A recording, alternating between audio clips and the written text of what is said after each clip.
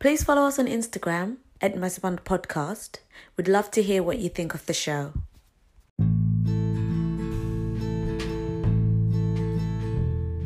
Could you just introduce yourself? Let the people know what you do, why you do it. Start from there. Okay, so my name is Roshini Kumar. I'm from Mumbai, India. I mostly started off to be a photographer, but then I found activism and a lot of causes that I wanted to support and use my voice and my work to do. So these days I do a multiple, just a lot of things, but my main agenda is activism. Of course, my photography still stays. Fashion, photography, creativity is something that's always been part of me, so that's not going anywhere. But then I've also branched out to try new things and just not keep myself in just one lane as an artist. But because sometimes I model, sometimes I just do design, just whatever I can, honestly.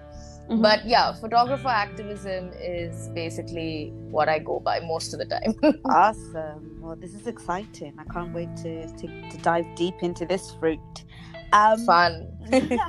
So before we get serious, or I try to be serious, it's debatable, to be fair. If you could choose any historical figure to be your imaginary friend, who would that be? And why? Honestly, this historical figure is already my friend in my head. So, Andy Warhol is, I think our souls are connected. So I think he's my friend already. Yeah. But only because, why I would say is because when I discovered Andy was when I discovered my style of work. Because until then I was very confused as, this is not the kind of photography I want to do, but I want to have photography as my passion. This is what I want to do, but I just didn't know how to go about it. And even when it came to art, I was not into just doing what was told to me. I wanted to really push the limit. Yeah. So when I came across Andy Warhol, I've come across his work a bunch of times, but this specific time in my life when I was, I think, really lost and just trying to be like, what the fuck am I doing? Where's my work going? This is not the kind of work I want to do.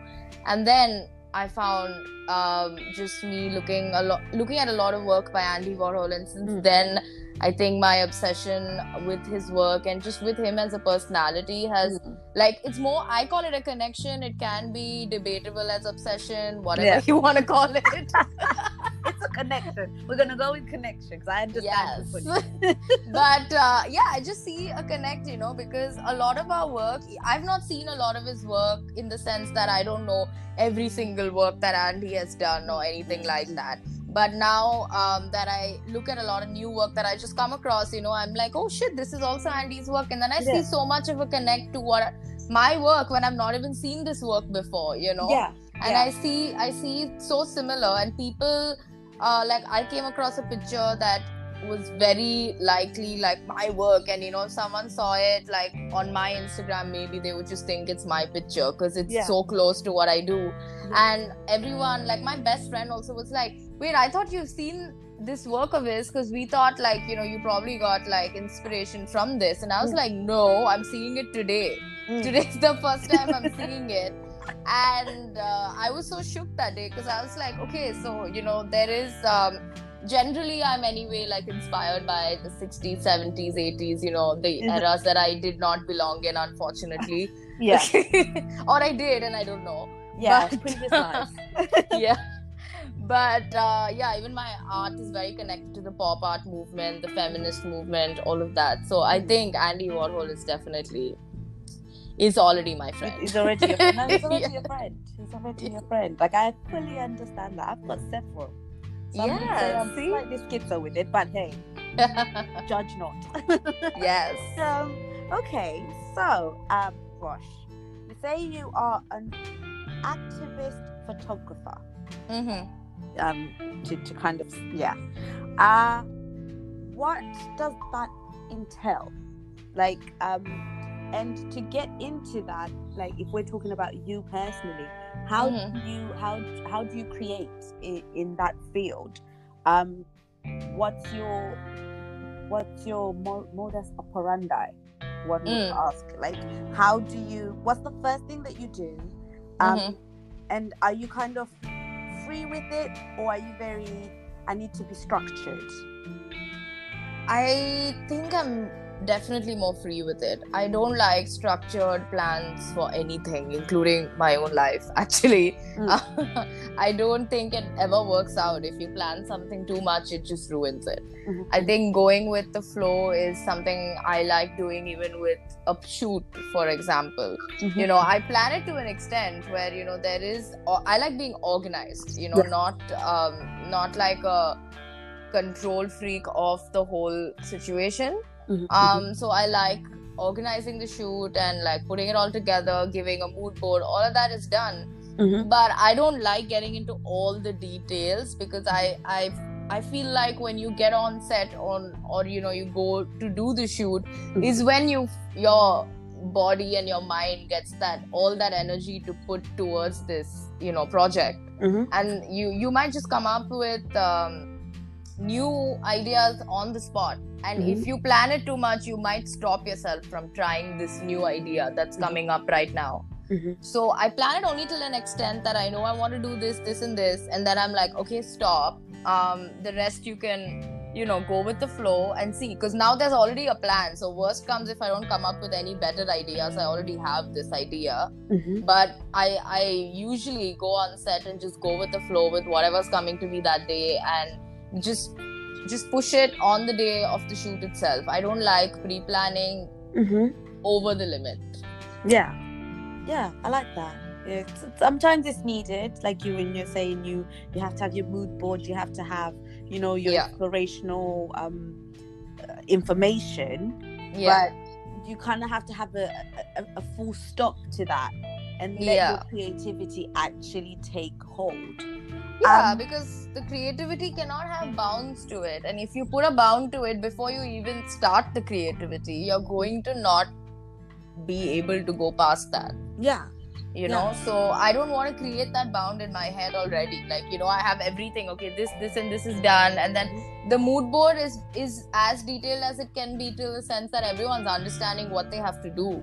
But you know, I don't want it to be so precise that no one, like, it feels like no one has the freedom to maybe go beyond the limit and create something different if they want to. You know, like even with makeup or like dressing or whatever. So that's why I keep that little open, because I've seen how it's not worked for me before, actually. Like I've done the excessive planning and it didn't fully work for me. So I think that's when I was like, this is not the kind of artist I am. I need to stop. Okay. Like so talking about, you know, when you have dabbled in the excessive planning, I know you said when you saw Andy's work, that's when you're like, oh my gosh, like this is my actual you know, this is my work, this is how I work, like the pop-up and then the feminist movement and everything else. Have you always been that way inclined? And is the artist that you are now, the creator that you are now, is that somebody that you've always wanted to be? Or like, can you tell us a moment where you were like, wait a minute, by God, I've got it?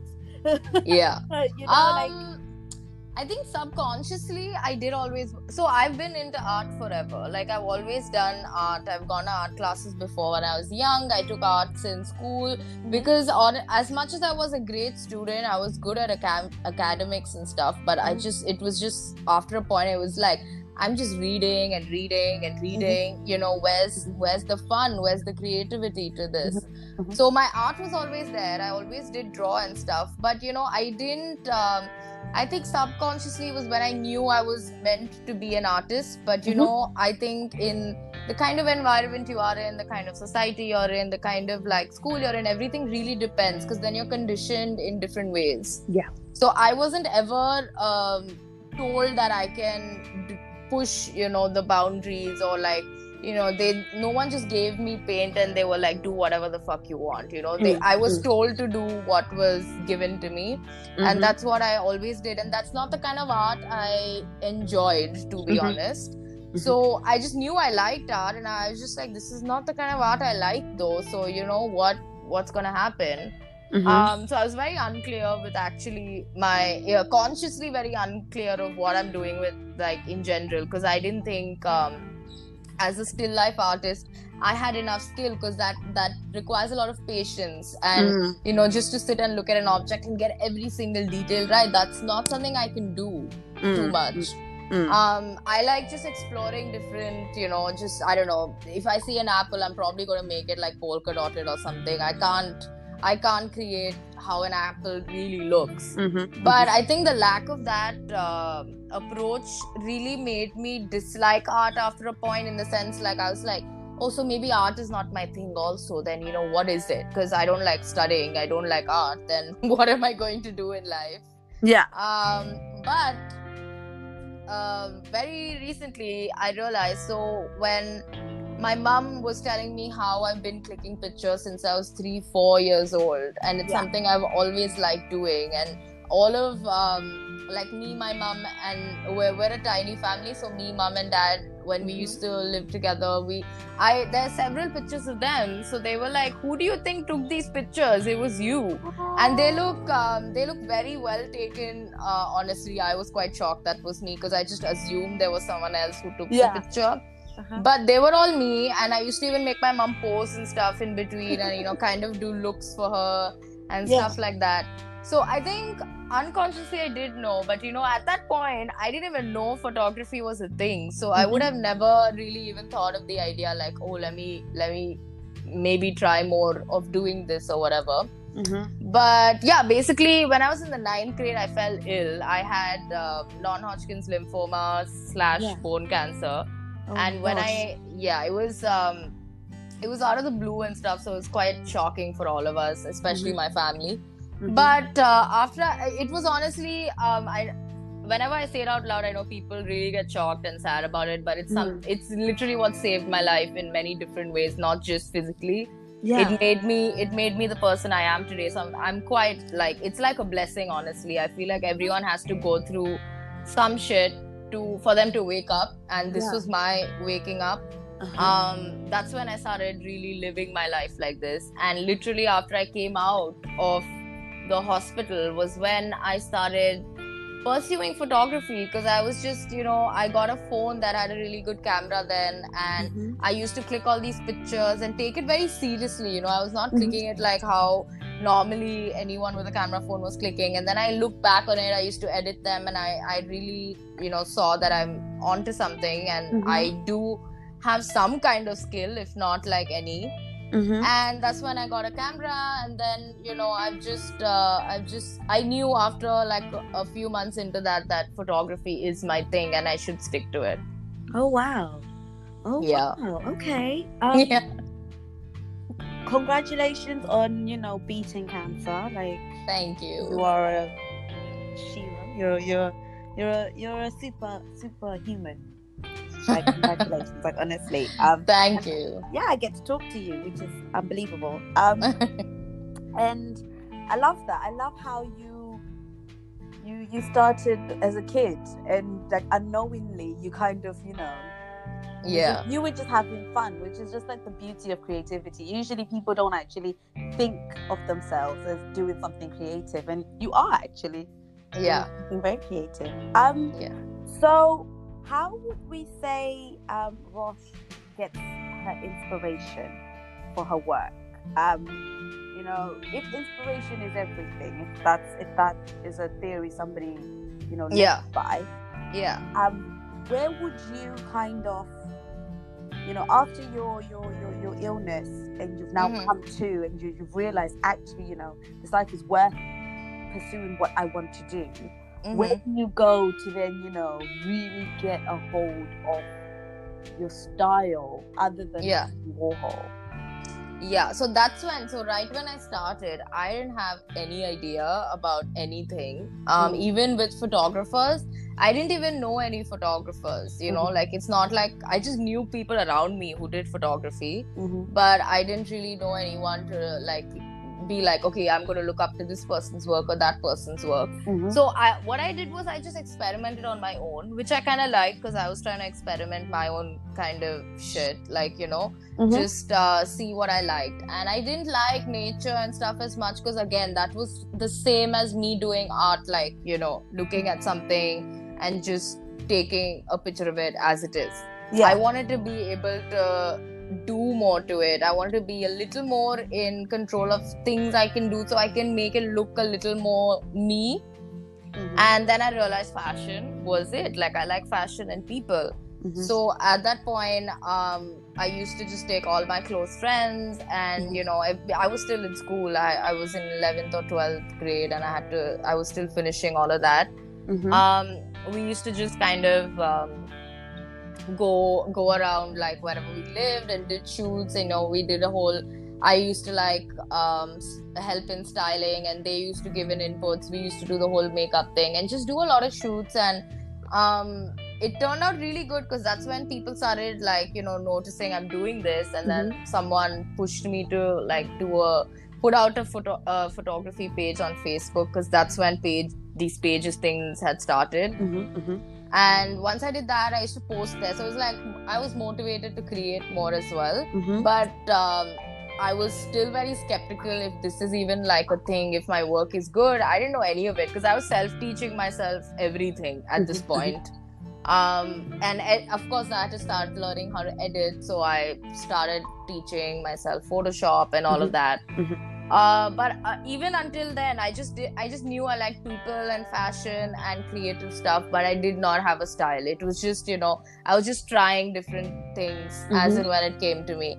It was only later on in life when I actually, after my 12th, I started a college and I wanted to make sure that my college has photography involved in it, because now I knew that that's my thing, right? I didn't want to stop. So, except like, you know, even though we had photography, there was a bunch of other things in it. Like there was design and this and that. I just realized I'm not learning more in photography because I was self-teaching myself. And then even going to college that had a subject of photography, I was not learning anything more. So I kind of dropped out after 1 year because I was like, I don't understand why I'm learning these other things that I'm not interested in learning at the moment. Only thing good was that I learned a bit of design, which has helped me with my aesthetic. But the rest of what was being taught, I was just not like, it was just not my cup of tea then. So I told my parents, you know, I don't think I can do this and I want to do photography. So can we just figure something on those lines? Because I wanted to learn photography now where I can get all the help that I need with, say, lighting and stuff. That's not something I can just learn off the internet. And get to know, you know, the technicals. I just wanted to get better at the technicals. So yeah, I dropped out of college and then a few months later, I joined a photography college in another city in India, which was just a diploma. It was not a degree or anything, but it had exactly what I needed. I wanted to learn and just focus on photography. So only at the end of that course was when I figured out my style. So the whole the Andy Warhol instance that I told you was at the end of that course when I had to do a final project. And by then I had gotten sick of not figuring out why I'm not so confused with my style. And then suddenly at the end of it, we had to do a bunch of shoots. And I was like, you know what, fuck it. I'm not going to do all of these basic shoots that I'm told to do all the time. I'm just going to push it and try everything possible. So I took inspirations from David LaChapelle and Andy Warhol and artists like this who I just discovered. And I saw them push the limit. I saw them do exactly what they want and actually be appreciated for it. So I was like, if they can do it, I can do it. I'm just going to do it. Exactly. That's the key to life. Like, to be fair, if somebody else has done it, you can do it as well. You just have to learn. Yeah. And I just needed that, you know. I just needed to be shown that in a way. Not even told. That you can just do whatever you think is right and you can be really good at it and you'll be appreciated. Exactly. I mean, if people can go up into the moon, Do you know what I mean? Yeah, exactly. We can learn how to take a great photography, which your photography is unbelievable. And so are your filters, by the way. I downloaded one of your filters on Instagram. I was like, oh, child, I'm going to be having fun with this. Yes. But like, let's talk about your genre, shall I say, of photography, which I'm very interested in. Like, activism and in photography. Yeah. Like, usually when somebody says that, I'm expecting to see black and white pictures of somebody in the front lines at a protest, or like, you know, the pictures that when you're doing history, like when I did history of fashion, it's like of the woman burning the bra, and it's like angry. That's what I see in my head when I hear activism next to photography. How would you define your version of this genre? So same around 2015 when I had to do a final project was when I decided to also do a nude self-portrait of myself. For someone who's been through body image issues since I was like 7. That was a huge step for me, because I was like, I think I'm finally ready to get over this bullshit and like tell everyone to fuck it, because I'm okay with my body and it doesn't have to be perfect, you know. And I had already started the journey as I left the hospital, but it's obviously takes a while for you to actually, you know, get to the place. So this was when I was like, I need to do this shoot and I want to do it. I'm feeling more confident than I was a few years back. And I think I can do it. So I just did a black and white, nice, you know, a portrait-like thing with just highlighting all my so-called flaws, you know, like stretch marks and cellulite and surgery masks and everything that, you know, before I used to, a few years back, I would look at and just cringe at, you know, and just dislike what I was seeing and always complain that, you know, my body is disgusting. But I was slowly starting to really embrace this, because I saw how all of that really just showed how strong I was, how strong my body was, and how much we're growing. So I did that, and then once I did it, I was like, okay, I have to put it somewhere, because me taking these pictures and keeping it for myself doesn't make any sense, because I wanted to put it out there and be fearless about it, you know? Yeah.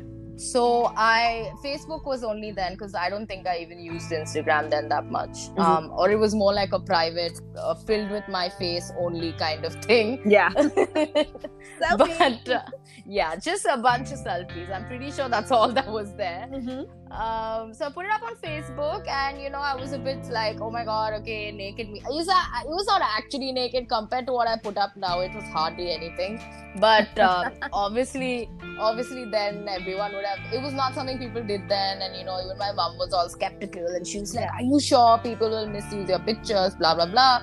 I was like, mom, fuck it, I have to do this, let's just, you know, I just gotta do this. And I received a lot of great comments. I don't think I received I don't remember any negative comments, so I guess I got very few or none. But basically I got the feedback of like, you know, it was really refreshing to see a real body and show real skin and real everything. It kind of made the people feel better about themselves, you know. And that's when I was like, holy shit, are you serious? Because if this picture of me helped you, that's fucking brilliant. And I want to do more of this.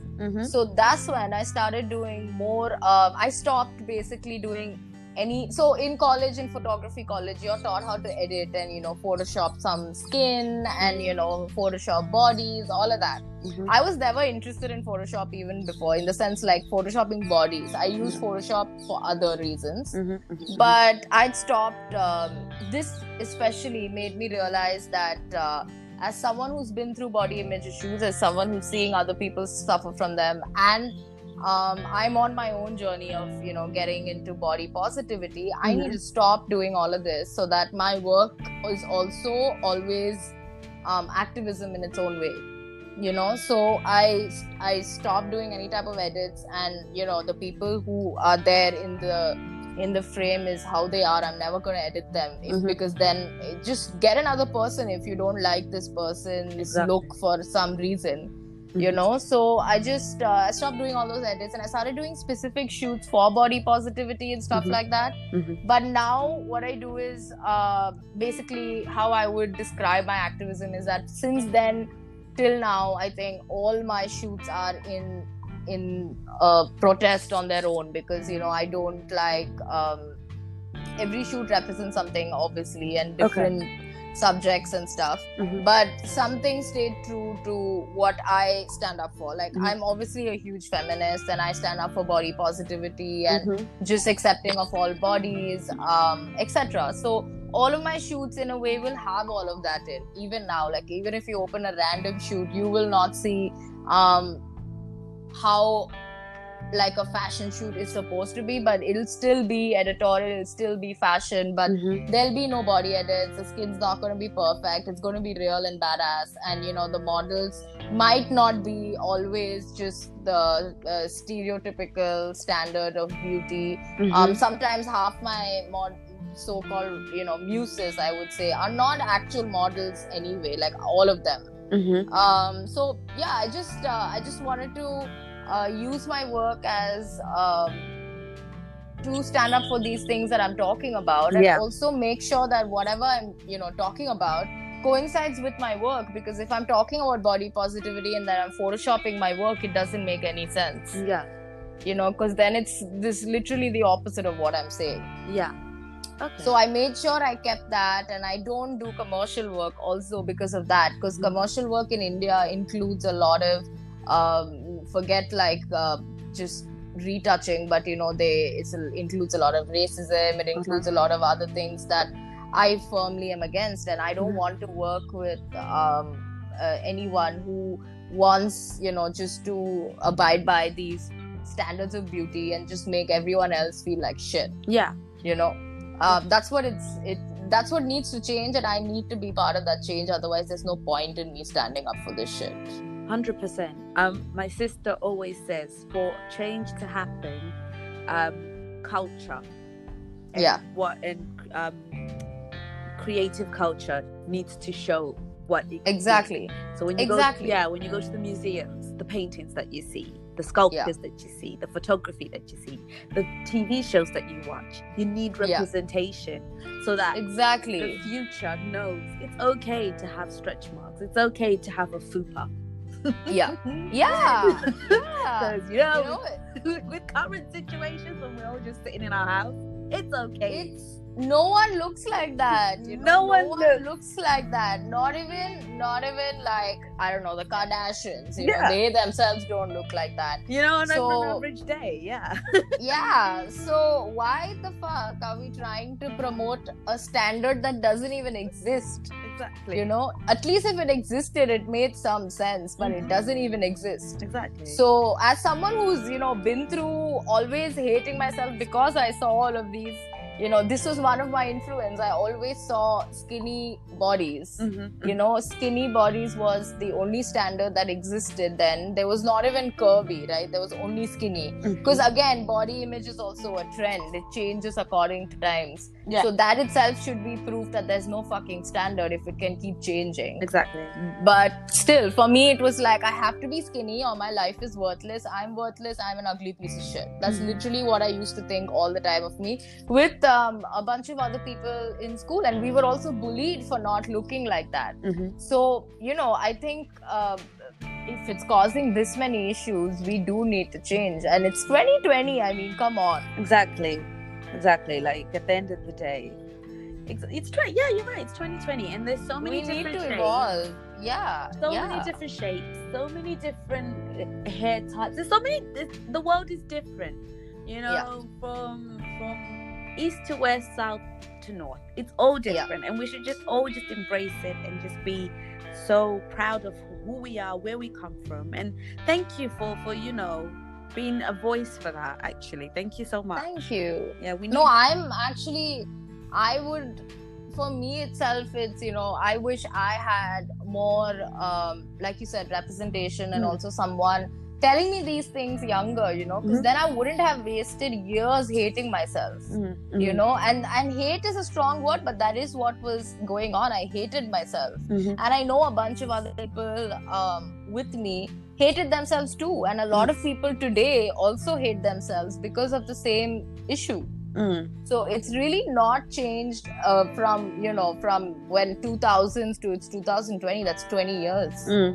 Yeah. And it's not changed much if people are still hating themselves, and we're promoting that hate over and over again. So it's not needed. I don't see why we need to promote people to hate themselves. Just let them be who they are, and you can sell your products, but sell it more ethically, sell it with more ethical marketing. You don't have to put people down to sell your product. Exactly, because it's doable. It's absolutely doable. It's very doable. I don't understand why people don't, and I guess it's because the image of self is always from like the other time when I was like, the image of self is always, it's never from self. That makes sense. It's a generalized self. It's the image of self through another lens, through the lens of something else. So so if that lens is setting these standards, why? Why? And why? I think it also has to do with a lot of our culture and conditioning, because India has not evolved with a lot of things, and it's a struggle for people like me and a lot of other creatives and just people who are open-minded in this country to see our society be so backward with so many things. It's actually a struggle, especially right now in 2020, where we thought things would get better. It's only getting worse, and where it's a struggle for us. So it does directly represent a culture as well. And our culture has conditioned us, these rules as to how someone should be and how someone should look, and dark skin is bad and fat is bad, and all of that has been conditioned to us as children, and our families have also been preconditioned through their families. But it's come to a point where you can unlearn these things, you can learn new things, and you can change your perspective. Because if people who are younger, like me and a lot of my friends and stuff, are seeing that, I'm pretty sure everyone else can do it also. It's just being ignorant, or just getting out of your comfort zone that scares people. All of that are very fair reasons, but at this point I think it's just the limit. You need to do it. People need to do it. Okay. So let's talk about how you work. Like you spoke about, you do shoots, fashion related shoots, and you taught yourself a lot, which is amazing. You're self-taught to a degree. Mostly. Mostly. So currently, do you have a team? And is it necessary, if you are looking to have a team, to have people that are you orientated? Everybody's on a vibe. It's like and how do you navigate your like you spoke earlier about how your mood board has to kind of be understandable to everybody else.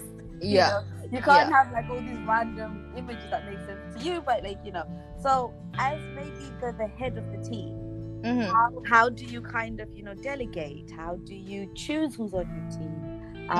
It's necessary to have a team sometimes. Sometimes you're just like, nah, it's me and the model. It's okay. Go get yourself a coffee. It's cool. How do you do all of that? So I don't have a permanent team as such. Only this year I've got like a friend who's managing me, and we're trying to figure out different areas of how we can do. I've never really had a team per se, because what I kind of do is very different from a lot of other artists in say Bombay, because I moved to Bombay to I knew the creativity was better here than where I originally am from, which is Bangalore. And I wasn't able to get the kind of work I want to do, and they themselves weren't too in sync with my work. They thought it's like too editorial or too creative. So I came here with that notion. But even for a place like Bombay, like I do very different kind of work, because I'm experimenting as an artist and I don't want to ever stop. And also like my approach to things are just the way it is, because once once I discovered that, you know, I could do that after coming and seeing all these other artists that could do it, I was not going to stop. So my way of approaching photography and art is very different from a lot of people around me. So for me to have a team and stuff, it didn't seem as I don't know, viable at that point. And I'm also like a freelance artist here, and you know, in India being a freelance artist is already stressful because there are no laws that bind anything. So just figuring out, you know, how to navigate such a big city and figure out how to get your own like space in it is what I was trying to do. But in those early days, and even now a lot, I do shoot a lot of one-on-ones, you know, where I just shoot with like 1 or 2 people and I don't need a team. But like a recent shoot where I planned like a big kind of shoot where it needs a lot more people on board. Then I put together a team of people who really get my work, you know, because I don't work in the same way as other photographers as well. Like I said, I go with the flow a lot. My mood boards are specific but not too specific. I'm also going to encourage the people on my team to also experiment, you know. I don't want to put anyone in a box, not even them. So it's more like a fun day, you know. My shoots are always just a fun day. Like we have music, we have food, sometimes alcohol, whatever. Like it's a party, honestly. Like I have the most fun on my shoots because I come back very satisfied because I've done these, you know, I've executed this amazing shoot, but also had so much fun, possibly with people that I always work with or new people, whatever. Like, you know, I think a successful shoot is when you also have fun. It can't be stressful and like, you know, when you're like really worried about something and stuff like that. So when that's needed, I put together a team of people who really get my work, like who understand that, okay, this bitch works differently, but we like it. I love that. Okay. So when you are doing a shoot that's, let's say, based on, let's just stick to it, body positivity, how do you then make your subject, your muse, as you call them, comfortable? How do you connect with them? And do you have any like little gems you can give maybe somebody who could be listening or will be listening to kind of, you know, ease the muse so that it resonates in the final product? You know, 'cause sometimes you can see that person is comfortable. Like, blink if you need help. Exactly. That's a good point you brought up. So I forgot to mention that actually, but one thing that's very important to me in all my shoots, body positive or otherwise, I need to connect with whoever's in front of me in whatever way. It doesn't matter if we're connecting on one song or like whatever it is.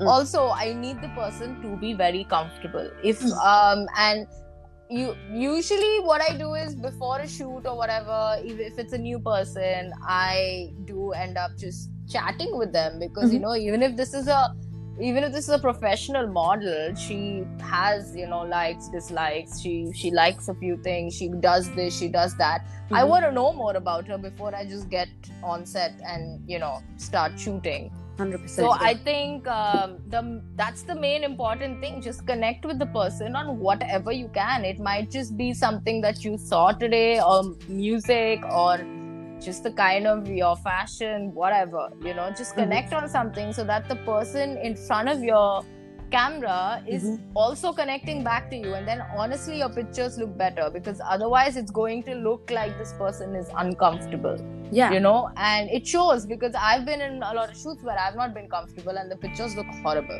and on shoots where I'm fully comfortable with whoever's, you know, behind the camera, I think I look great in it, and I look so comfortable and in my zone. So especially with body positivity shoots, so I have the series called Bear that I started I think 2 years back, where I wanted to just do an ode to human bodies, where I shoot a bunch of different people, not trying to keep in mind that I have to cover every body type, but just shoot a different bunch of people in whatever way, like their, you know, skin is different, color is different, shape is different, whatever. But to me, these are all different body types that we're all going to appreciate, because I wanted to show that, you know, you can be any shape, size, color, whatever. Every body is beautiful, and we just don't see it. You know, like everything that goes from like even a stretch mark to even a scar is very beautiful if we pay attention to it. You know, this is on your body and it's like a tattoo almost. So I did that, and then in that, basically it's the more of the flaws are highlighted. I've shot it in a way where it's highlighting, it's very raw, and you know, there's no like obviously no editing, but like, you know, the pictures itself look very raw because the skin texture is standing out so much. So that, you know, everyone did like really liked, because I was also not like, I was just doing it because this idea came to me and I just thought I should do it. So the second round where you know, I did that the next year, I invited random people for it from the internet through my Instagram and stuff. So I made people apply, and I think about 10-15 of them that I didn't know at all and never met before came for the shoot. For a shoot they were going to be practically naked in. Wow. So, yeah. I love that. Yeah, because the whole point of Bear is that I need skin to show. You can choose what skin you want me to shoot, but the point of the shoot is to have as less clothing as possible. You can wear clothes, that's not an issue. But I just needed to show skin, because that's the whole point of this shoot. So they knew of that, obviously. They've seen the work, and I also asked them questions like why they're applying and stuff, and many of them said the same thing, that we want to, you know, kind of break free of our own insecurities, and this seems like a way to get comfortable with ourselves and stuff, which I loved, because that's why I was doing the series. So a lot of them came, and honestly, I'd never anticipated that it would be so easy to connect with people I'd never met and shoot them just in like underwear. And no one was uncomfortable, not even them. And I think the easiest way to do that is just connect with the person as they come in, speak to them, talk about stuff, play music. And like I said, my shoots are always fun, because, you know, it's for me, it's like, this is my work, and this is, I need to make it a nice party for myself. So, you know, the other person, you know, also enjoys. There's a lot of like talking and just, you know, having a conversation, asking them about stuff, you know, just chatting with whatever, playing music, dancing, whatever they want to do. You know, if they want to smoke, they want to drink, they're more than welcome to do any of it. That's okay. But I think just connecting with them really helps, because the pictures turn out so well, and you honestly cannot tell that half the people in that series are people I don't know. Nice. And I've done more series like that after that, where you know, I just met people on the day of the shoot, all of them, and we did a whole campaign for a body positive underwear brand. Nice. I love that. I mean, I fully like resonate with that whole just talking to strangers, because doing this is literally like you are trusting me in, you know, delivering your voice in the best way possible, which that is all I'm about. I'm all about giving the artist their spot to shine. So the fact that you do that with something so personal as, you know, the naked body, which, listen, when I'm in the shower, I'm looking at myself like, how have you let yourself go? But like when I saw your work, I was like, this person is like literally just saying, you know what, fuck it, embrace it. It's okay. That's what people don't realize. I feel like all of us, and even I for the longest time, my whole life was surrounded around looking perfect, my weight, and like looking fit and getting this and after a point, it's exhausting, right? All of us get exhausted. You know, you don't want to keep being disappointed with yourself every day. At the same time, what are you going to do? But there's a very easy solution. You just say, fuck it. As long as you're not having any health issues because of your body weight or anything, you don't need to look perfect. You know, you can actually be okay with how you're looking. And if you do choose to get fit, if you want to get fit, if you want to get like, say, abs or, you know, tighter arms or whatever, do it. There are healthy ways to do it. But don't waste your life every single day just looking in the mirror and always, you know, being like, this is not right, that is not right, I've not reached this, I've not reached that. It's so unhealthy, because I mean, our life's already short. You shouldn't be spending it every day being disappointed, you know, in yourself because of someone else's doing. You know, we have created this bullshit toxic cycle, and because of that, everyone ends up feeling bad every day. So all we need to do is break the cycle, you know. Do what you have to be fit. It's good to be fit anyway. Getting exercise is good for you. So if you just start a healthy lifestyle, I'm pretty sure, like, you know, having any body type, as long as you're healthy, is completely fine. Like, people don't realize that. Yeah, honestly, like, people don't get it. Like, just be healthy. Like, you can't, like you said, you can be like, I think it's Lizzo who posted on her IG or on TikTok or somewhere, where she was exercising, and the amount of backlash that she gets on her weight alone, and it's like, she is proud of her curves, but she's not unhealthy. She's not. You're there, you know, you're probably, you know, the ideal weight for, I don't know, a runway in Paris, but are you healthy? Are you actually But that is again, you know, I get so irritated because of that same thing, because people see bigger bodies and they think they're automatically unhealthy. Like, who the fuck told you that? Like, that doesn't make any sense. Bodies are built in different ways. You might just have a bone structure that requires you to be bigger, and you might just be very healthy. And a lot of people, including people who look obese, are healthy. You know, they are healthy, they're in perfect shape. So if they do want to lose weight, they can, but they don't need to do it to please you.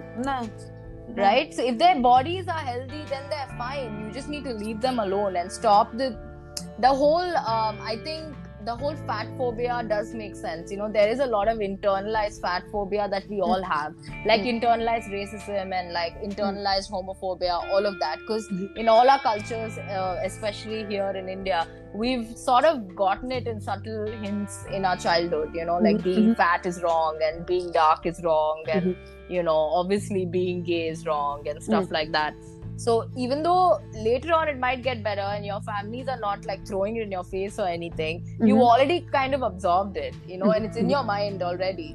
So you kind of start seeing fat bodies in a way that, oh my God, something's definitely wrong with them, because that's the easiest excuse. Instead of shaming them, you can just say they're unhealthy. And you which is the same thing, actually. It's the same thing. Like, shut up, no one asked you. Like, you know, if I'm unhealthy, I would probably know. Again, thank you. Like, we have to have more people like you who are willing to be like that. Screw the status quo. Everybody's beautiful. Don't hurt anyone. Don't hurt yourself. And just live life. It's actually simple, you know. If all of us just learned these simple things, I think all our lives would be better.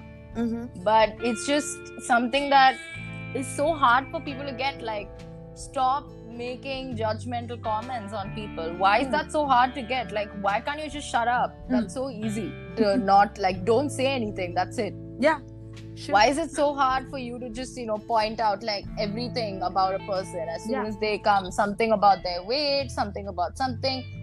You don't need to do that. Just keep quiet. Think it in your head maybe, but don't say it out loud. Exactly. It's not every day your opinion. You know, it's really not every day your opinion. But like, let's go into a little bit about like your equipment. Which camera do you use? What lenses do you use? You said you use you learned how to, you taught yourself and you learned how to use Photoshop. Are there any other editing softwares or anything else like that? Like, So I have two cameras. One is my first camera that I ever got, which was around like 16, which was a Canon 60D, which was a DSLR, but not like a full frame DSLR.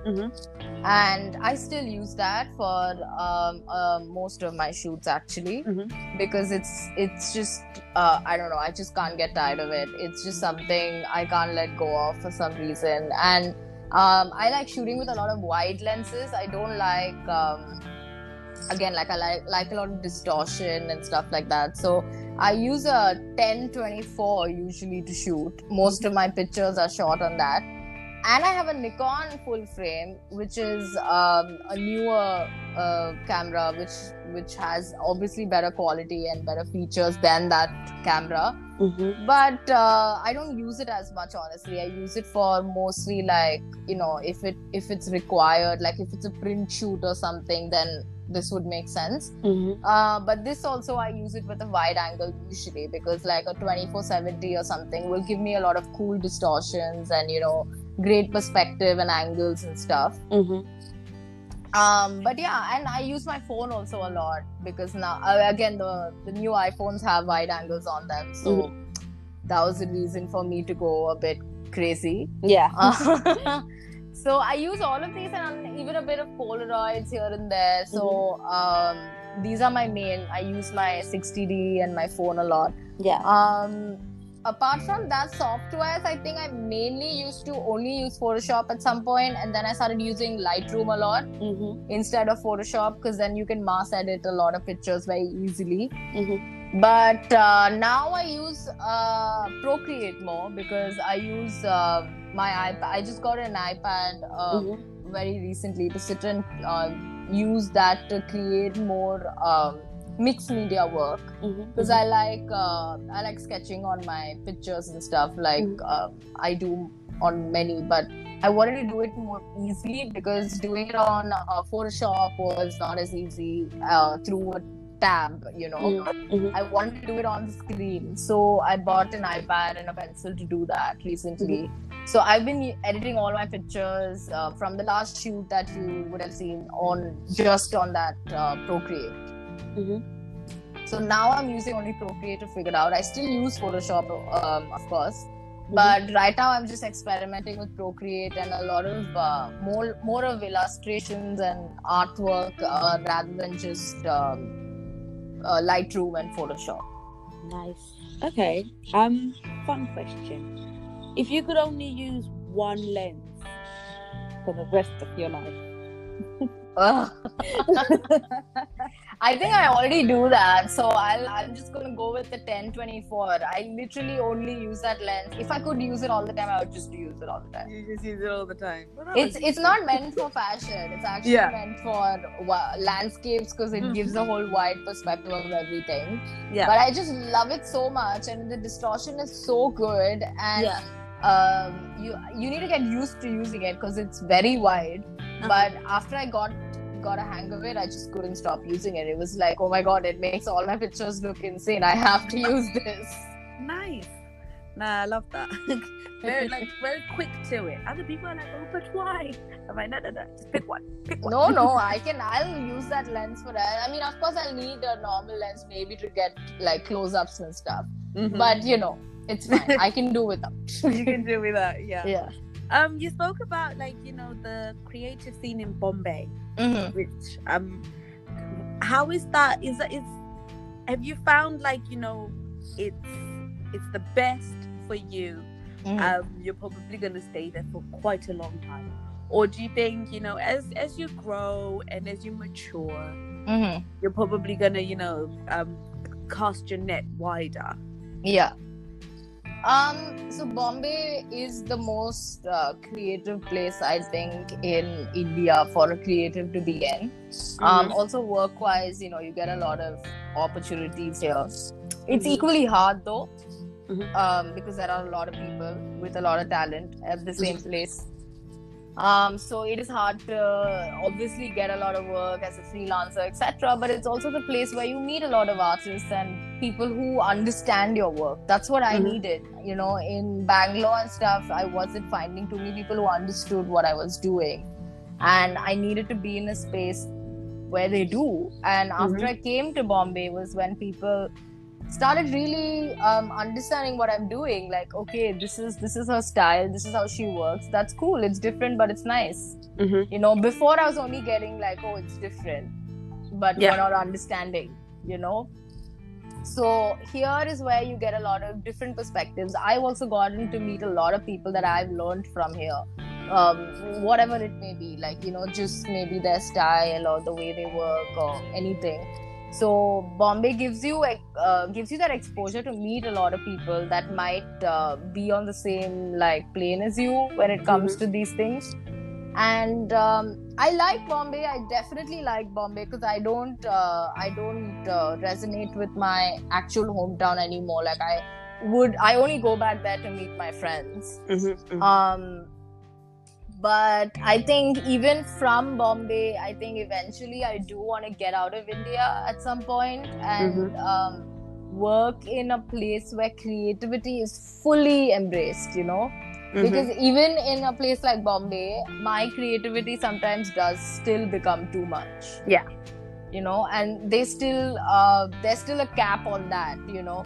And the kind of jobs that I get are not like obviously where I can fully be creative or anything, because there are a few things that these people expect, etc. But I would ideally like to move to a place where creativity does not have that gap, you know. And you are fully my work can be fully like I can evolve there.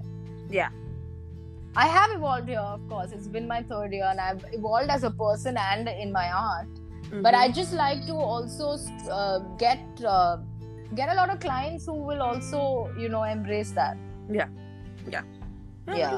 will happen. I know it will, because like I said, your work is very it's fresh, and it's thank you, in a lane where I feel like everybody and their cousin is now an activist. But like from time to time you do get the gems and you're like, you know what, this person deserves this mantle. Other people, you can just tell that, you know, it's a wave.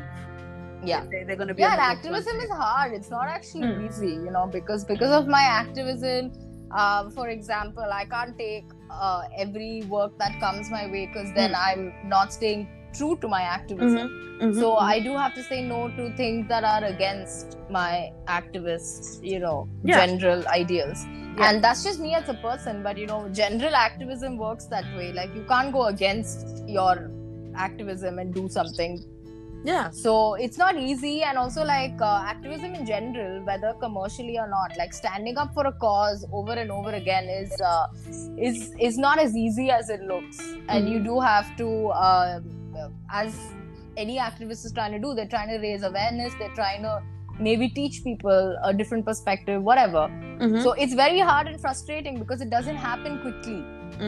You know, it takes really slow steps, especially in India and stuff. It's baby steps, but you have to keep at it. You have to keep telling yourself that you are at least helping one person or 2 people. You know, just do it. Just keep going. And it's not easy to be an activist, but I think at the end of the day, when you, like you, for example, are complimenting me on what I'm doing, then it kind of helps me motivate myself to do more. Keep doing it. Honestly, keep doing it. And if you feel like, oh, I can't do it, just miss it, and I'll be like, do it. I might just take you up on that. But like, so being an activist and a photographer and a model and a lover of fashion and design, you probably collaborate quite a bit, I would suspect. I love collaborating. Like, I think collaborating as an artist is the only way you can like learn new things and grow. 100%. 100%. So how does Rosh, artist and the person and the activist and the whole being, keep her creative voice in it all? Because you know, working with other artists can be quite hard, because half the time, you know, egos do get involved, feelings can get hurt. Somebody's energy might just switch because maybe they've just seen something and they're like, oh no, I can't do this. So how do you keep yourself motivated in these collaborations, keep the other person, you know, going, but also stay true to what you are? Yeah, that can definitely be hard when you're working with different artists, because everyone wants a space and everyone wants to be the one with the bigger space. But I don't like bringing egos and pride and stuff into it. Art is art, and if someone wants to take the lead, they can, if it's making sense with what we're doing, of course. If it doesn't make sense, then I'm mostly going to just be honest about it. But I'm okay with other people taking the lead. I'm okay to do it as an actual collaboration where everyone has a voice, everyone has a space that they can claim and do their thing, because that's what a collaboration is. Multiple artists or whatever coming together to showcase all of their talents. But I think anyone right now who wants to collaborate with me knows the kind of work I want to do. I'm not going to be doing something super simple or something that you would have already probably they've already done or something, because I can't do simple shoots even if I want to, which is actually not a good thing many times. But I can't actually do it, so I have to do these. Something creative has to come with it, and I'll probably make it draw on it or do something on it. And I think most people who know who work with me know that already, so they're like, okay, she's anyway going to do something crazy, so it's fine.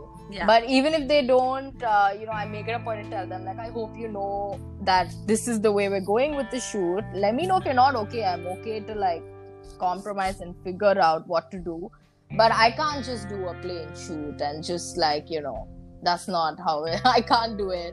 And but I think it's the only way I think I like to work as a collaborative artist or an artist in general is just don't bring your egos and stuff in between it, and then it kind of ruins the whole artistic point of it, As art, we're trying to bring in good energy and just put it all together and create this massive, amazing piece of art. And I like connecting with people a lot and just meeting new people. So it's gonna get ruined if you bring your ego in between that and be like, I want to be the only one in lead and blah blah blah. So I don't like doing that. So mostly if I see that in a collaborator, then I'm probably going to step back, or maybe if I see bad energy, I don't like going on with anything, because there's no point in it. It's probably going to ruin the whole process, and it's not the person's fault. They have their own things to deal with. That's totally cool. But I don't need to put myself into that energy. So I'll probably just step back and be like, maybe it's better you work with someone else or something. But most of my collaborations go really well, because we bring in equal amount of good energy, and if there is a need to have a lead or whatever, we just see who works best for it. 100%. The current climate around the world is very it's fucked. It's just fucked very, would be the right word. And I don't even think anybody can be like, oh it's okay. No, we've got to that point where it's just like, you know what do we even say? 2021 bring it on. I'm done. At the same time, as it's been very pressure cooker type situation, it's been the perfect time for creatives, because you get to not have to concentrate on if your creativity is your side hustle. It's now your for the last 6 months, maybe even to the next year, it's your full-time hustle. It's So how have you kind of navigated COVID? I know in India it's been quite up and down, scary moments, all these type of situations from what I've seen in the news. But how have you kind of navigated all of that? And also just in general, post-COVID, what did you do to get yourself out of a funk? You've already lived a life of highs and lows. So how do you when you're feeling a little bit insecure, what is it? Did you run a bubble bath, or did you go for a walk? Do you meditate? What do you do to kind of shut off creatively, but also in the moments where you can't shut off because the world is kind of going through it? What did you do to kind of cope through all of that as well? So in India, COVID is still not in a good place. We're still like battling. It's now we've reached number 2 in the world, so it's still quite bad. It's as bad as America now. And the problem with India is the healthcare is so fucked right now that it's only going to get worse, and our governments are not particularly paying too much attention on getting all of this fixed. Their agendas are completely different right now. So we're still in that funk, I think. But what I at the start of this, because there was a strict lockdown in India for I think 2-3 months, and I stay alone, so I was in lockdown for 3 months without seeing anyone. Oh no. And no, it was not as bad. I just had to do I had a lot of things to do around the house by myself and cook for myself and do everything by myself, which even though I've lived alone for a while, I still had someone to help me with the cleaning and cooking, which was good for me to learn, honestly. So it's good that I got that opportunity to do it. But through that whole time, because I'm not the kind of person who needs company all the time, I've gotten in the last few years, I really like solitude and staying by myself and figuring out shit, like, you know, just me and Netflix at the end of the day seems like a perfect match, you know. So I was okay with not meeting people, but then, you know, it's everything, right? Because right now the world is crumbling literally around you. You're reading absolute devastating news every day, and then there's this stupid virus around, and you're like, what the fuck? Like, what am I supposed to do exactly? And the whole city, the whole country is on a lockdown. There's nothing. You can't even get out and do anything. We weren't even allowed to get out of our buildings at that point. Oh wow. So I just figured if I can't go anywhere outside, I'm just gonna go dig deep inside and figure out all the shit that I need to that I've been putting off possibly. And also the same way on my creativity and other projects. You know, I'm sure I've put out like a lot of things that I couldn't find time to do, didn't have time to think. Also just rest, because we forget to rest. So I was like, I'm gonna do all of those things. So I just made a rough list of things that I could do through these times, and I just sort of sat and went through it. Most of it was a lot of like inner, you know, like just dealing with a lot of shit, like my sexuality and stuff. I came out in May, so congratulations. Thank you. Through the lockdown, I had the absolute opportunity of solitude, right? So I think my head was completely where it needed to be, and you know, it was time for me to just stop questioning myself so much and just been like, okay, fuck it, I can't do this. And then in May I was finally like, okay, everyone always knew I was not straight, but you know, I just like, I needed to know that myself. So I was like, okay, this has given me enough clarity now. I've been like going back and forth for so long, so it's just absolute time to do it. But so stuff like that really helped me, you know, learn a lot of things about me. Plus I learned to cope with it. Like you said, I do a lot of these, I call it rituals, but they're just mainly routines that I think help me keep my mental health healthy. Because I also suffer from anxiety. So anxiety in a pandemic is the worst combination on this planet. Literally. Like, you will panic for the stupidest things, but you can't control it, because, well, that's how anxiety works. Exactly. Fucking hell. So so I just do these routines where, you know, meditation is part of it, but for me, meditation just involves a lot of deep breathing and visualizing something that really does make me happy, you know. So I just want to reach a peaceful space for at least 5-10 minutes in a day before I start my day, because I mean, the world is so chaotic, you can't find that peace in the real world. I want to at least start with it. So meditating, journaling, also like just keeping a good sleep routine, waking up at a decent time, just having a day routine in the same way how I don't plan my shoots. I don't really plan my day out and be like, I have to do this, I have to do this, I have to do this. But in my head, there's a rough idea on what I have to do, and I like keeping that going. Yeah. On days where my mental health is bad, I just turn it off and I'm like, that's it. I'm lying on the couch and Netflixing. Fuck this. Yeah. Because that's necessary also. You can't keep up, you can't just keep forcing yourself to be doing something. But yeah, I think the pandemic has been quite, in a way, awakened a lot of people, because we've realized how fucked up we were living our lives. Exactly. And it's time to make that change. And a lot of people I know have made some changes in their lives. Also, I think it was a great time to get to know yourself and do a lot of things. It's obviously really sad that lives are being lost and this shit situation going on. Yeah. But also, you have to see the other side of it.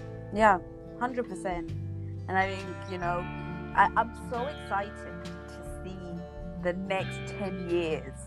Yeah. Because all these creatives have all we've had is literally 6-7 months of, okay, it's me, myself, sort of like, in your case, me with my mom, but like, all you had is time. Yeah. And like, okay, it's like, okay, well, what if I come out of this and I don't have my job when I come out of this? So what the hell am I gonna do? I can't I wasn't happy in my job. So how can I make sure that the next phase of my life, I'm not gonna be unhappy? Because that's what COVID taught me. Yeah. Like, it's like, life is too short. Anyway, 2019 was a shit fest in its own right. But then 2020, I had like, it's 2020 vision. And then like COVID happened, and I was like, okay, so what are you actually doing with your life, Grace? Like, you can't keep working for somebody else because you don't like it. Yeah.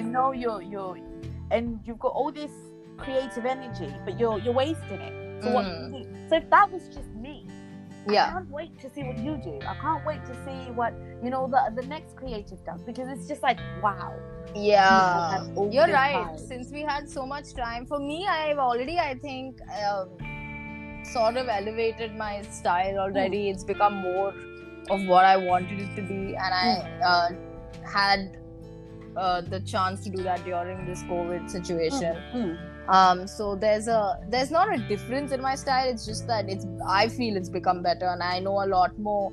A few of my friends said the same thing, that your recent shoot really does like take it up like 10 notches from what you used to do before. And I was like, really, you're seeing that? That's great, because that's what I tried doing. So that's, for me as an artist, I think I've already done that. I've also I myself am quite excited to see what comes out of all of this, because I know there is I firmly believe that every fucked up situation has a reason for it, and a positive reason at that, or a learning reason at that. And I think as much as people are saying that 2020 is the worst year, in my opinion, it's really not. It's a time for us to reflect. Shit has to happen for us to reflect. When things were all bright and shiny, no one sat and questioned their lives. So exactly. you needed something like this to happen, to see that life is precious, we're doing fucked up shit, we need to maybe stop these things.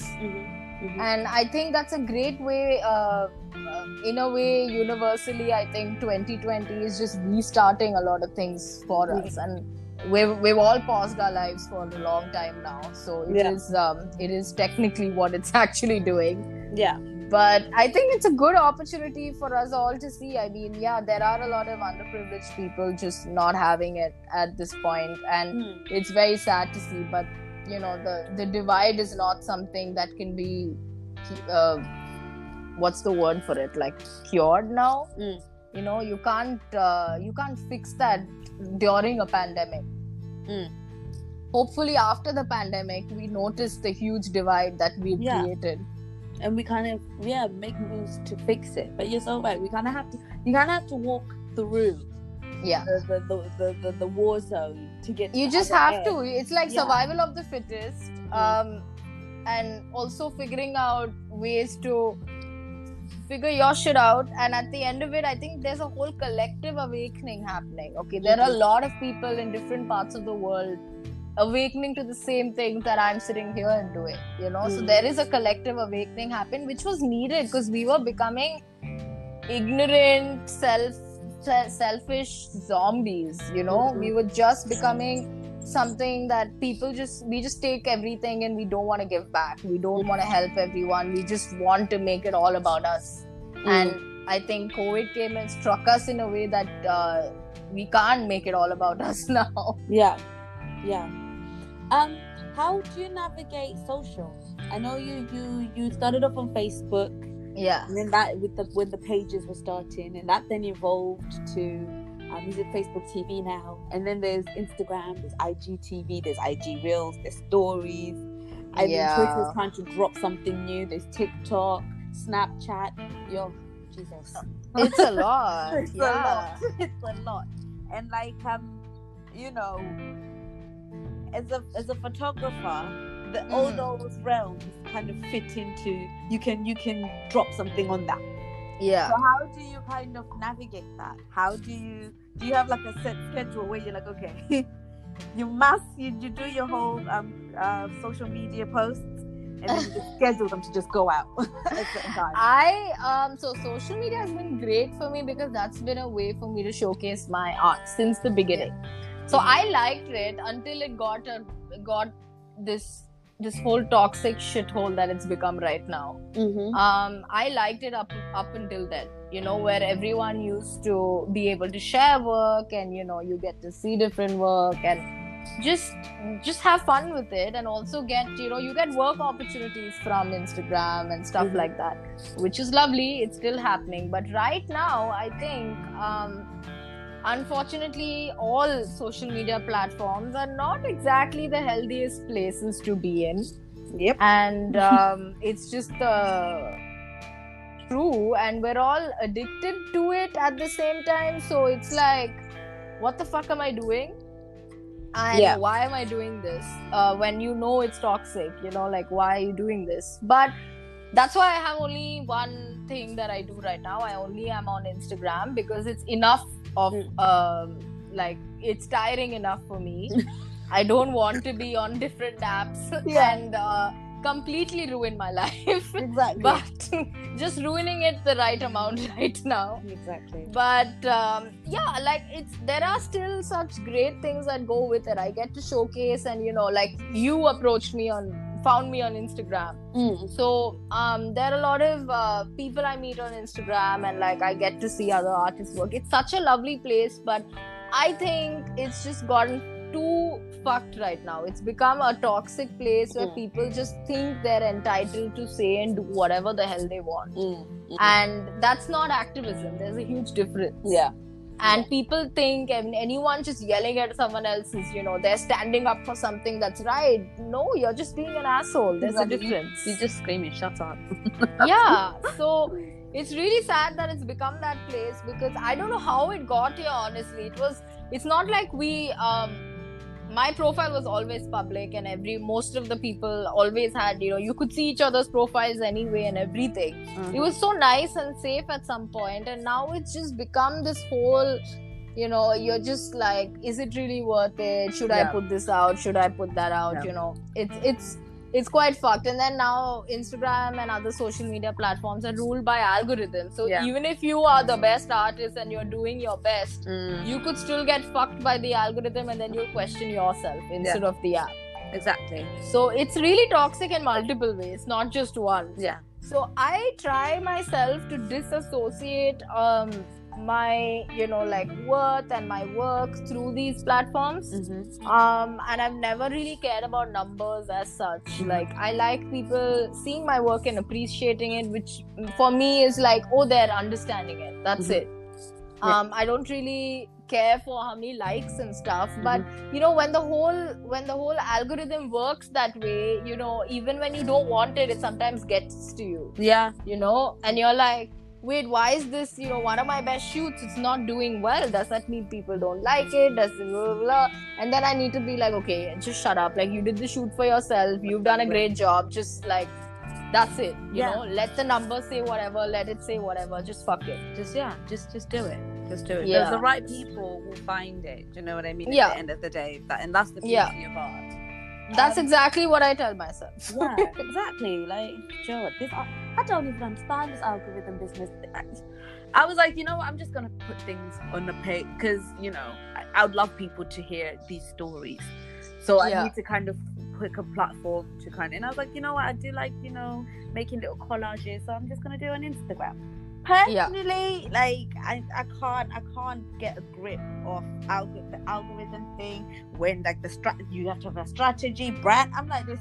Yeah, no, I don't know that either, honestly, which is why like I never really like care for you know, increasing my followers or increasing my engagement. I don't even know how to do it, and I'm not about to be paying people to do that. Fuck that.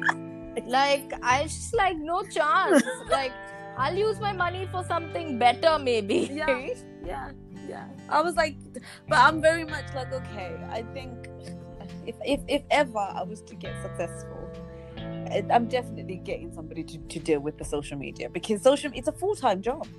Yeah, it's so only reason I control my social media and will continue probably is because I'm too anal about aesthetics and my aesthetics are very important to me. So rather than torturing the person who probably have to take care of it and just be like, no, this is not okay, the grid is not okay, delete it, re-upload it, do this, I may as well just do it myself. So I'll probably just be doing it myself. But yeah, it's not always fun.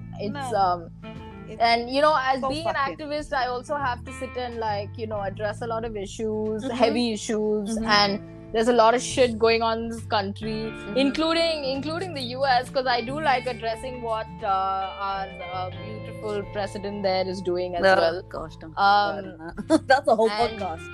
Yeah, that's a whole other podcast. But yeah, I do like talking, because I mean, politics are directly related to everything. You know, we're not children anymore where we think apolitical is being like you're away from it.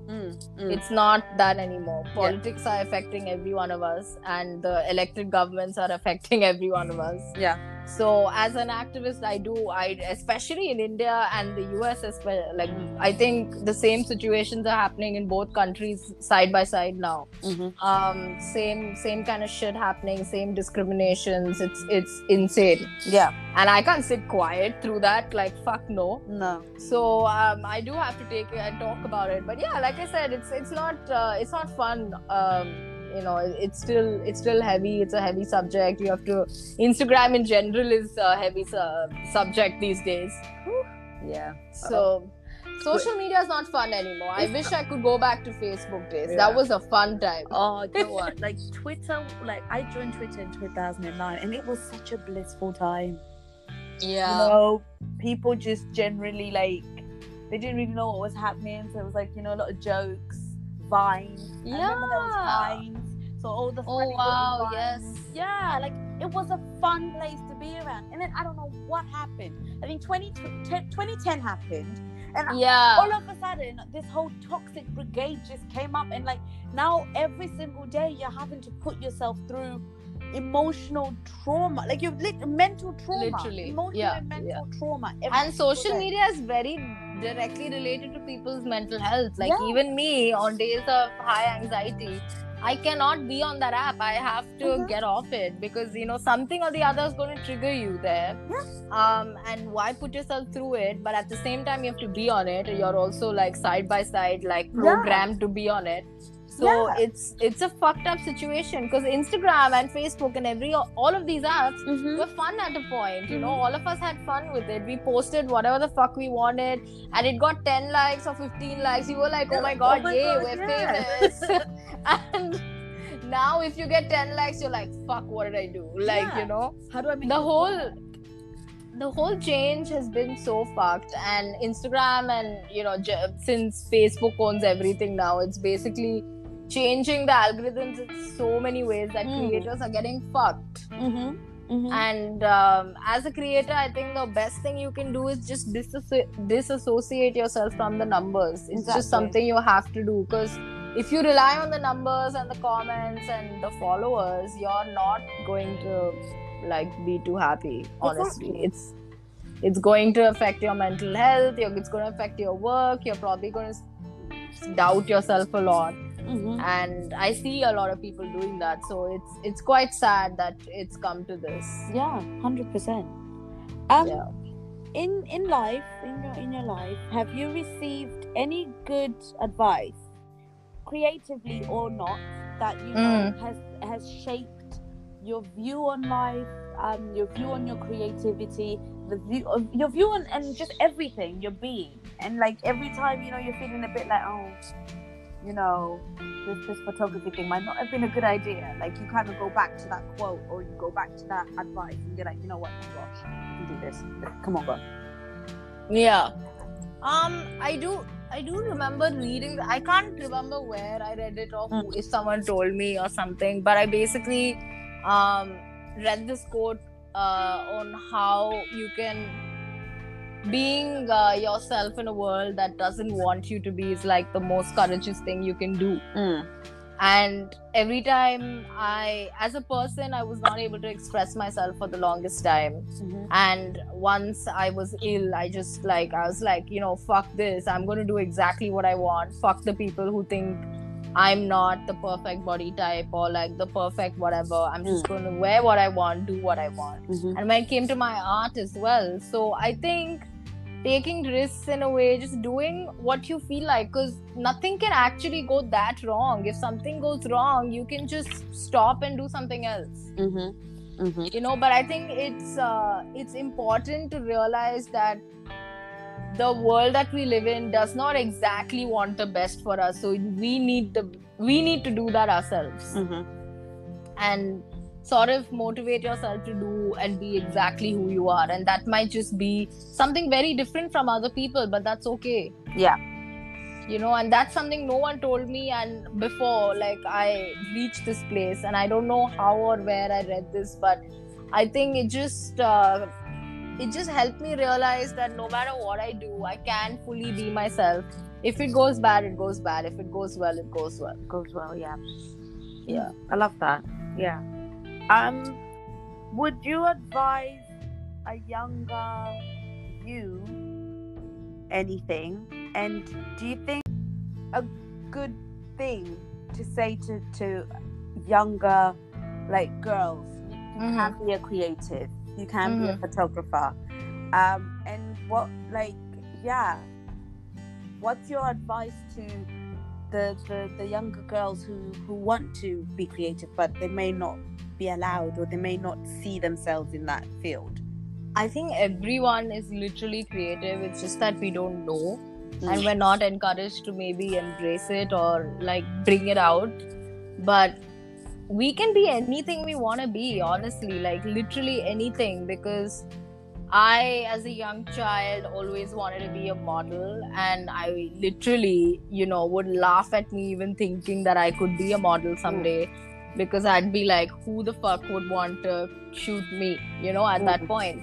And I've already done ads and, campaigns where I was a model. And for me, even now, it's a big deal, because I'm like, damn, I didn't think this was ever going to happen, because, younger Rosh was like, I want to be a model, but it's just a fantasy. It's never going to come true. But it came true. I've done actual campaigns where I'm a model. So it was insane. And I didn't fit the right body type. I didn't fit the right standard of beauty. I had colored hair and piercings and tattoos and everything. But I still got to do that. So it's not, you can honestly be anything you want to fucking be. I feel like if you manifest it and you just genuinely put all your energy to it, and maybe just embracing yourself is the first step, embrace all parts of you, and then eventually you will reach wherever your soul is meant to. 100%. What's the one song you have on repeat? I think so. I like a lot of pop and rap and hip hop, because both of those are what I grew up on. Yeah. But I think whenever I'm down and I need a pick me up, I need to play like Gimme More by Britney Spears. Nice. It's Britney, bitch. Yeah, I just need to start like that, you know. And then as soon as she says it's Britney, bitch, I'm like, fuck yes, I'm back. I love it. Britney is, she is a state. I would love to talk to Britney because I think, she is literally amazing. I love her. Yeah.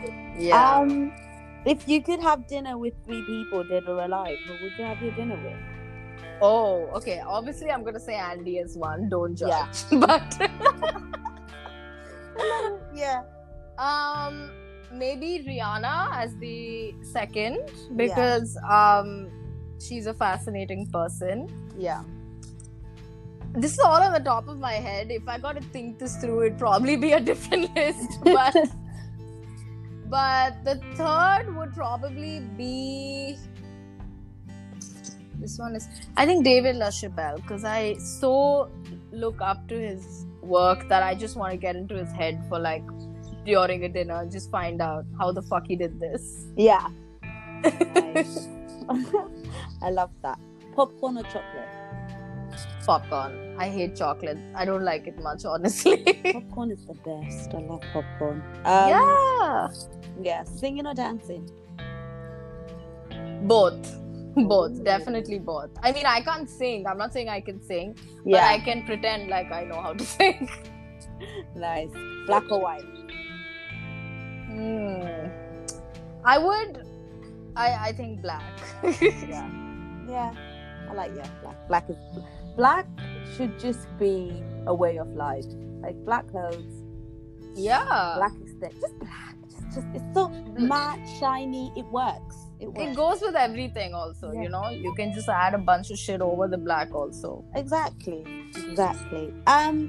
Rosh, honestly, no, thank you for doing this. Before you go, let the people know where to find your work, find you on social. Yeah. What would you like when it's all said and done? What would you like your legacy?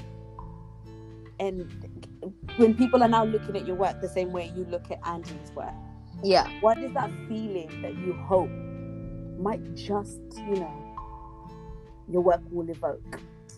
Something like how I see Andy, I see his work and I'm like, he did something very different and was celebrated for it. And he didn't give a fuck. He just went along with it. And I want to be celebrated for that as well, because I put in all of my myself into all of my work, because it does truly embrace me, which is why I can't do some types of work because it doesn't resonate with me. But also as someone who kind of helped a greater cause of some sort.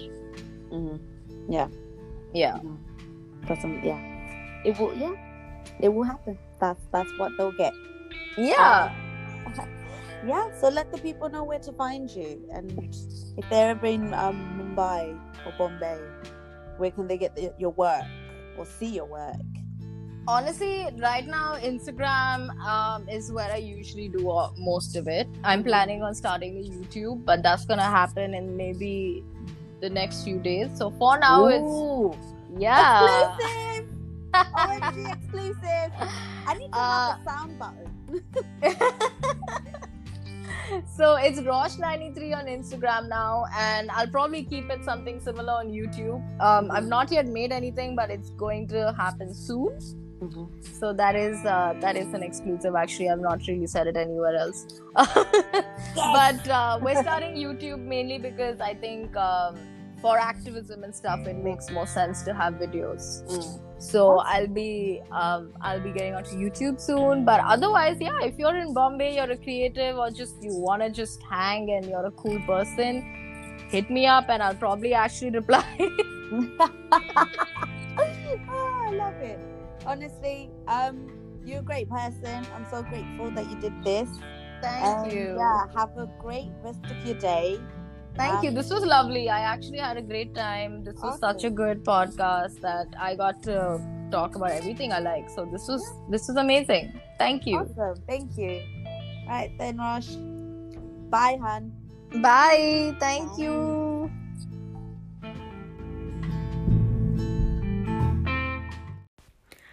Please follow us on Instagram at Masaband Podcast. We'd love to hear what you think of the show.